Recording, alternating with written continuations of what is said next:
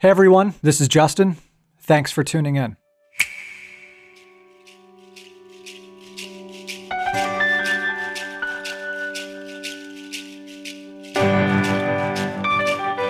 Serving Leaders Ministries exists to revive, restore, and resource ministry leaders and their families by being mission-focused, wholehearted, grace-saturated, and gospel-rooted.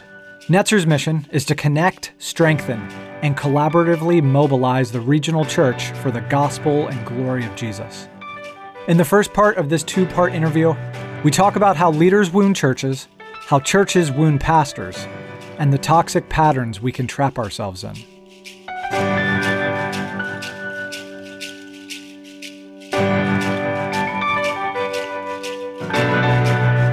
Welcome back to the Quiet Reformation. I am excited today because we have a collaborative effort today. Today on the podcast, not only do we have Tim Deering, the regular from Netzer. Hey there. But we also have Dave Wiedis from Serving Leaders Ministries. Thanks so much for having me, Justin. Good to see you, Tim. You too, Dave. Glad to be on the call with you. Because there's going to be different people that are in our circles, people that aren't in our ministry lives or social lives, I wanted to get some background from each of you. Could each of you just share briefly about what is the heart behind the organizations you helped oversee, and what led you, what were maybe some catalytic moments that led you to establish these ministries?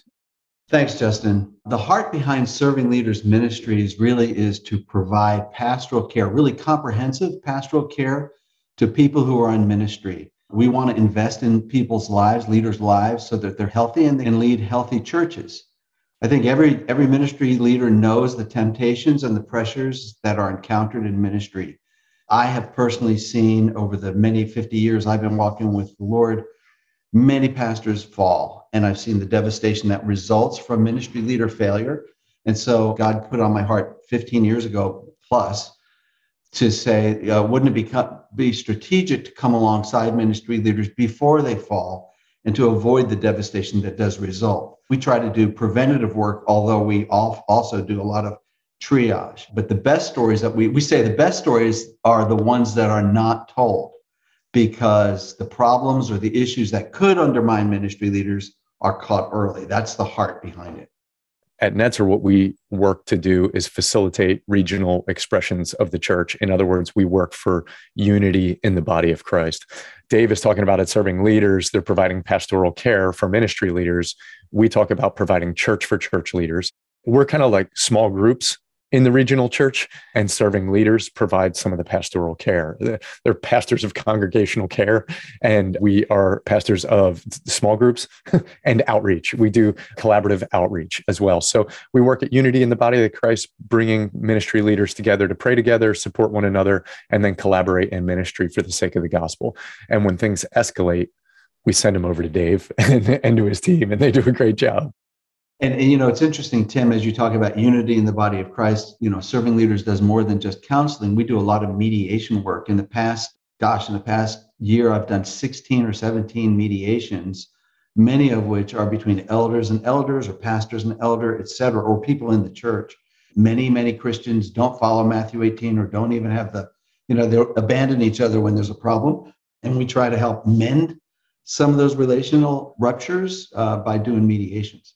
Yeah, and you do a great job of that. We've watched that time and again where there's been an intense situation, and Serving Leaders has really stepped in to help navigate the situation. And that preventative care that Serving Leaders does is great too. I mean, I know there's equipping workshops that Dave puts on to really help pastors think through ahead of time how to be in a healthy situation and how to remain healthy as leaders. And in some of those places, we have some overlap. We do some equipping of the church and spiritual health assessments for congregations and that sort of thing. So we dovetail, we work together. And when there's things that we feel like, this is going to be better served by these guys, it's very similar to, I would say, on a staff team in a church. You have different people who are working for the same overarching goals in the church, but there's a specific emphasis of the different staff persons. And you kind of say, I think this one's for you guys, or this one's for you, this is for us. And so that's kind of how we work across the regional church together. As we are talking today about healthy leaders and healthy churches and how they need one another, If we kind of take the eagle eye view, the 30,000-foot view, in each of your areas that you engage in, what are you seeing as the current state of the church? And where do you feel like pastors and leaders are as they look out over their ministry? There's a lot of, national numbers around this right now. And so if anybody wanted to research the numbers on how pastors are thinking about ministry, a lot of people thought that pastors were leaving the ministry in droves during COVID, which turned out not to be the case. What did turn out to be the case was that there was many, many pastors who wished that they could leave the ministry and were trying to find ways to leave the ministry, but didn't know how to and still financially sustain. That's perhaps a bigger problem, because then you have a bunch of pastors who are in their position but not wanting to be in their position, which is pretty dangerous. The state of the church, there's a couple things that I see. One is that everybody knows the church is in decline in general. There is, I will say, an overall, if one benchmark is unity, and of course we measure unity, there is more openness to unity in the church than there was a decade ago. For me, that means that God's at work in the church in really positive ways. There is also, I would say, less overall of a missional work happening. And so when it comes to the outreach side of things, and part of that has to do with the pandemic, there's just been a kind of everyone drawing in and feeling overwhelmed. So those are two things about the church, two observations. And ministry leaders, we both see a number of ministry leaders who are feeling kind of overwhelmed and looking for a way out. However, those who have healthy practices and those who have community, I would say, have doubled down and said, this is a moment where God can do something. And it is. And so we've seen some encouraging places where leaders have really been resilient. Hey, it's a tough time for everyone. How can the church be a blessing to those who are walking through a tough time? So that's some of the stuff that I'm seeing from our perspective. How about you, Dave? Yeah, I think I'm seeing the same thing. I think capacity and resilience are words that I think about. I do think that pastors are recovering from COVID and the exhaustion and burnout and discouragement that has taken place. But I think many pastors are still in the midst of that. They're exhausted, and they're in many cases still dealing with some of the traumas of COVID, of their people and themselves. I think pastors generally are overloaded by their own needs, their family's needs, and the congregational needs. And it's been a hard time. I do think that there's a quote from Christianity Today I read recently where it says the pulpits are empty and the pastors left in the pulpits are empty. And so many people are dealing with some of the struggles that came up, that was revealed by COVID. Maybe it wasn't caused by it, but some of the weaknesses were revealed. Serving Leaders has done 3 seminars on lessons learned from COVID. We've done it in 3 different geographic locations where we had a number of pastors come. And I think one of the things that we'd say is many people have not taken the time to really process their losses and the lessons learned. And we had some rich times where people were really just trying to voice that, despite the fact that we were really through it at this time. Dave, in your care for leaders, aside from COVID, which was like an accelerator of certain things, over the years, how have you seen some common points of pain or struggle, or maybe even wounds that were inflicted on leaders from their people, maybe from a cultural mindset, maybe the institution of how certain churches function? I would say, first of all, just coming out of COVID, I have worked with some churches where I worked with one pastor who lost his church as a result of COVID because the elders took one approach to it, and the pastor was taking a separate approach. And I'm actually working with some churches right now doing mediations as a result of the difference of the political philosophy, the medical issues. I think generally, though, I think there's high demands. Churches wound, or people in churches or elders wound their pastors when there's high demands and expectations for the pastor to do and be everything. I think about that as an external source of wounds. I think there's an unspoken theology in some churches that is God never sleeps and neither should my pastor. Even though the fact that God rested on the seventh day. But I think many pastors, for one reason or another, have struggled to have a healthy rhythm of Sabbath. And because of the nonstop nature of the job, they just keep going and going.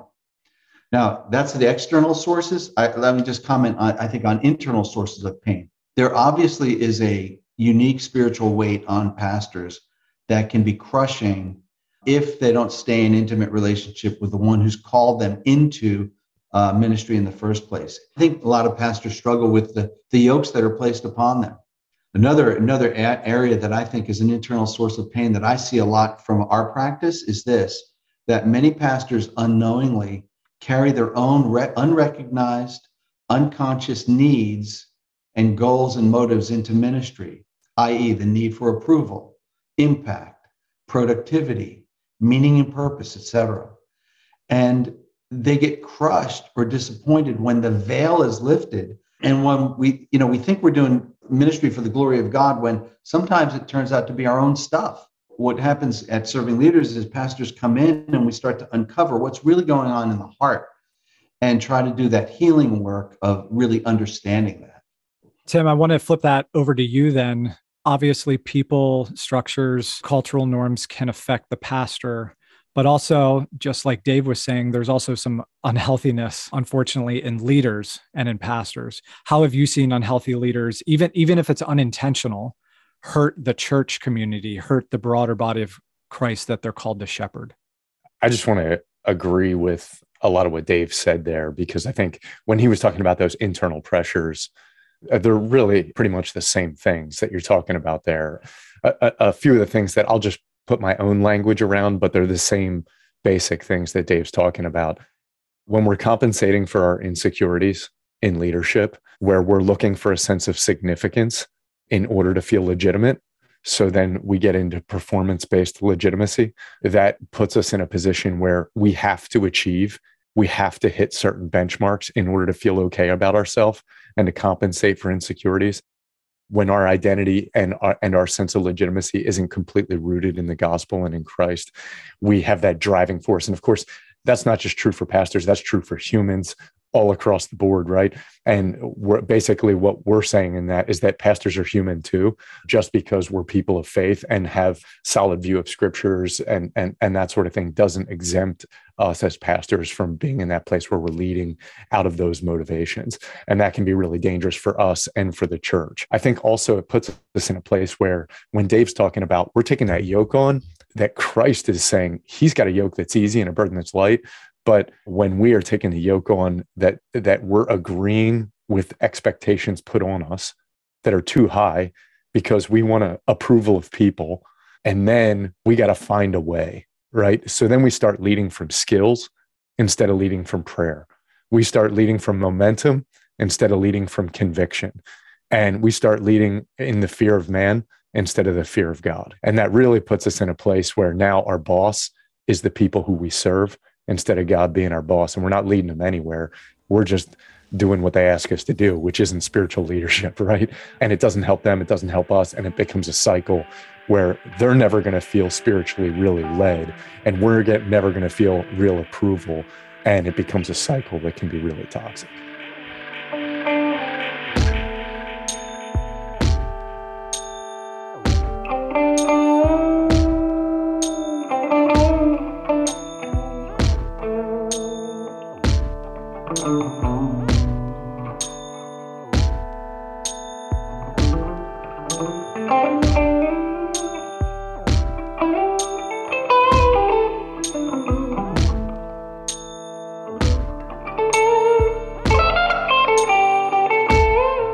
So looking back, would you guys be willing maybe to share just personally what has been a struggle in your life that you're now helping other people with in the church? What has been something that you've dealt with in your past? Because none of us are off the grid as far as being tempted in this stuff.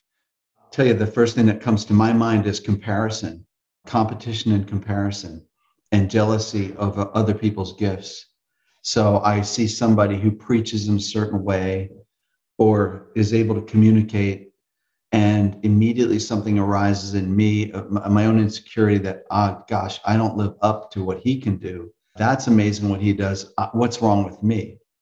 And so I've struggled with that particular thing. The saving grace for me has been the truth that God called me to be me and not Tim, or me and not Tim Keller.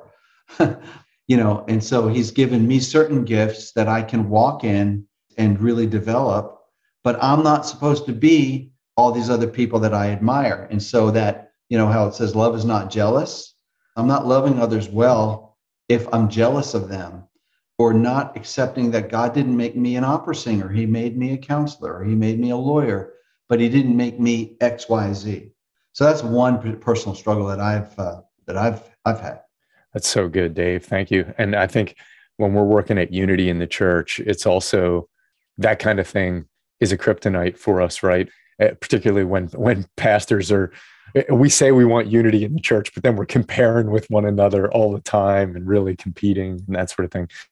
I know for me, another place I struggle with the same thing that Dave just talked about. Another one for me is, basic gospel 101, greatest miracle that ever happened on earth was that God forgave us through the cross. There's this great forgiveness, but forgiveness is a thing that I struggle with when I feel like I've been betrayed, or when I feel like we're trying to play ball and we're trying to care for one another, but then someone kind of undercuts you. Then it's really hard to have trust again.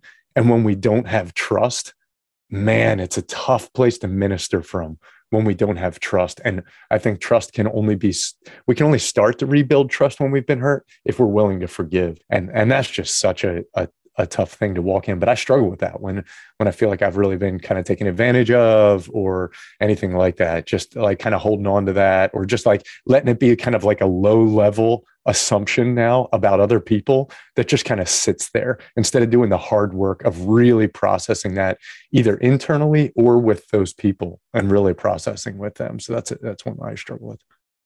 And if I could just piggyback on that, Tim, because I think it's so important for pastors, the idea of forgiveness, or the idea of the wounding that comes from relational dynamics. And I think one of the sources of wounding that happens is our failure or our inability to process relational wounds. Somebody offends me or somebody betrays me. What do we do with that? Ministry is all about relationships. Relationships are messy and painful. People are broken and wounded. And so much pain comes from the conflict and conflictual ruptures that take place. So if a pastor isn't able to really process the pain that he's going through, that becomes the whole area of struggle. My experience in this is, like you were saying, when we're in that place of jealousy or competition, that works to keep us from being collaborative. But then when we try to be collaborative and then there's a wound, then the gospel assumes that we're going to be broken, right? The gospel's there because we are broken. We're going to hurt one another. And so even in like Ephesians 4, the big text on unity in the church, that in John 17, the idea being be kind to one another, tenderhearted, forgiving one another as God in Christ forgave you.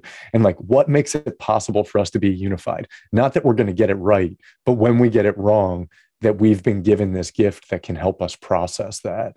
And that's what the Lord's table is really about, that regular practice of the Lord's table, remembering, oh man, I got to forgive this person. I can't go back to the altar and receive forgiveness without realizing like, okay, there's something here about my own forgiveness. And that's a big deal. Dave, you mentioned a couple minutes ago just about pastors and leaders needing to do some internal work. Otherwise, it's going to come back to bite them. What would you see as a few marks in a leader's life that could potentially lead to toxic leadership? I can think of a number of factors or marks in a leader's life. First, if you're surrounded by people who only praise and affirm you and don't provide honest feedback to you, either because you don't invite it, or worse, because you've set up a system whereby people don't feel safe or free to give you the feedback, that would be a mark of toxic I need you to get off the podcast right now. I don't approve of that one. A second one, if you care more about productivity and activity of your staff and church, and not as much about true, deep spiritual formation and character and integrity formation, that's a mark. And honestly, from where I sit, I see a number of pastors who are, I'll just put it crassly, they are essentially using their staff and congregation rather than shepherding them. And they're using them for their own gratification, in a sense, their own ego building, their own insecurity, that sets them up to need to quote, succeed with numbers or programs, etc. So that would be another mark.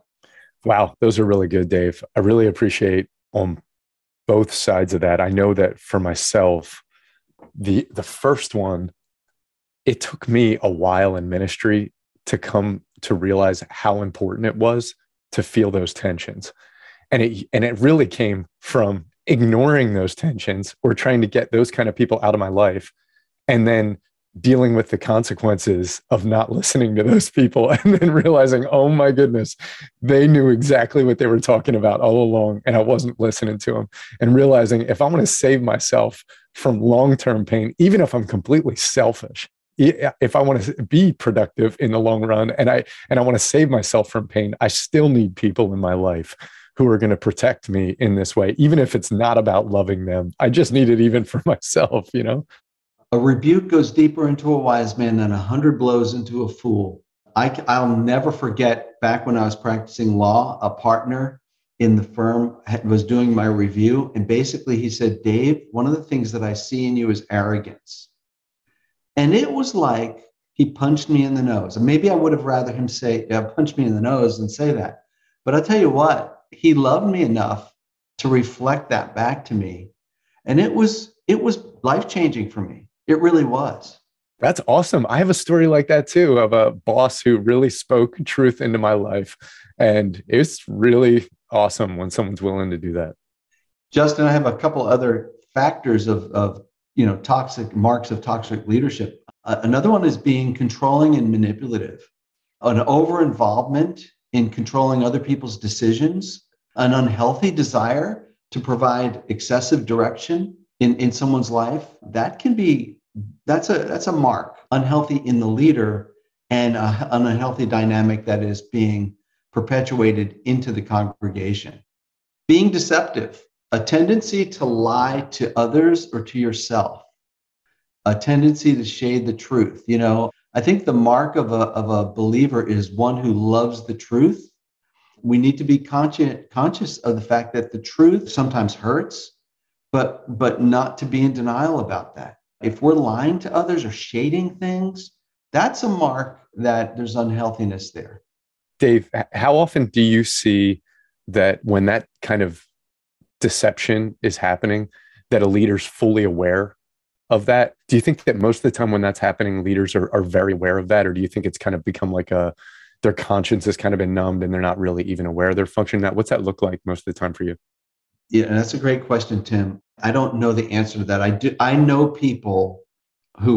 pastors in very powerful positions who are liars, who've lied to me straight to my face and lied to congregations. Whether they know it or not, I mean, has their conscience been so seared that they really don't know it? I don't know. It sure seems like in some cases. Look, the Holy Spirit lives in us and he pricks us when we lie, when we shade the truth. And I would encourage pastors to pray a prayer that says, Lord, make me exquisitely sensitive to the truth. Don't let me shade the truth, because if I'm shading the truth, there's a reason why I'm doing that. And it's typically an unhealthy reason for that.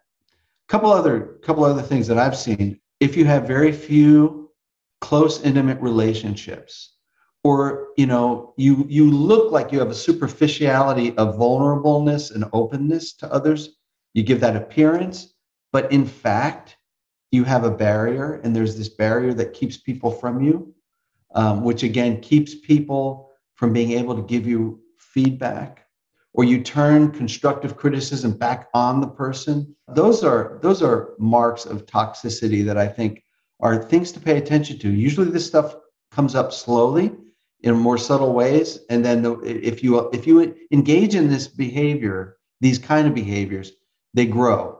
So if you notice the tendency, and we all are sinful and we all have this stuff, look for the tendency, invite people's reflections and honest feedback into your life, and that will help you not go down the road of being a toxic leader. Thanks so much for that, Dave. I think that's a great encouragement for the people listening. That's a great transition because you just named a whole bunch of bad stuff that is true that we need to watch out for.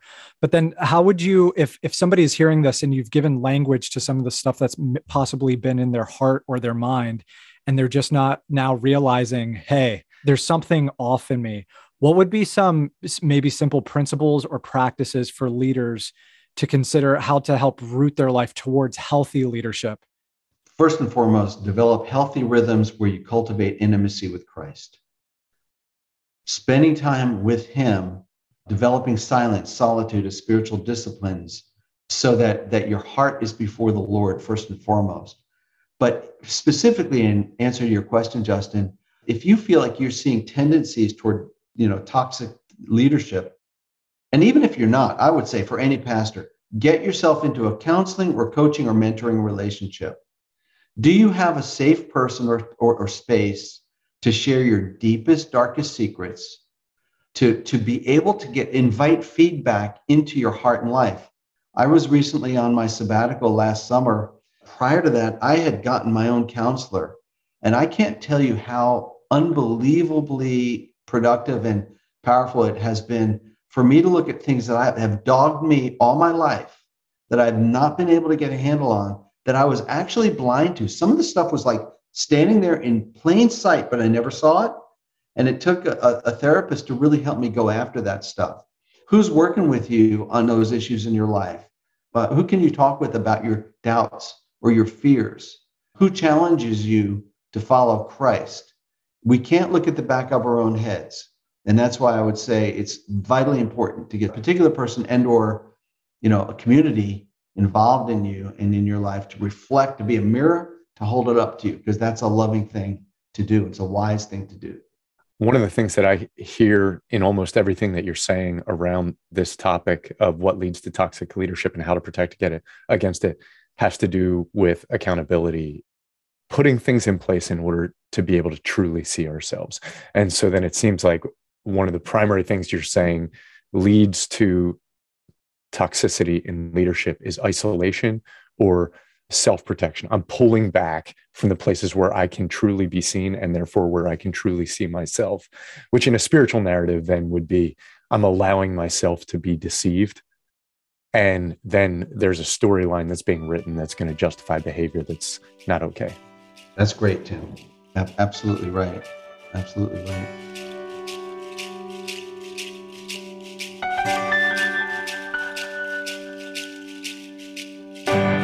Be sure to check out part 2 of our conversation next week. And to connect with us, visit servingleaders.org.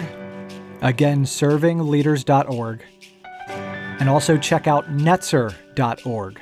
netzer.org.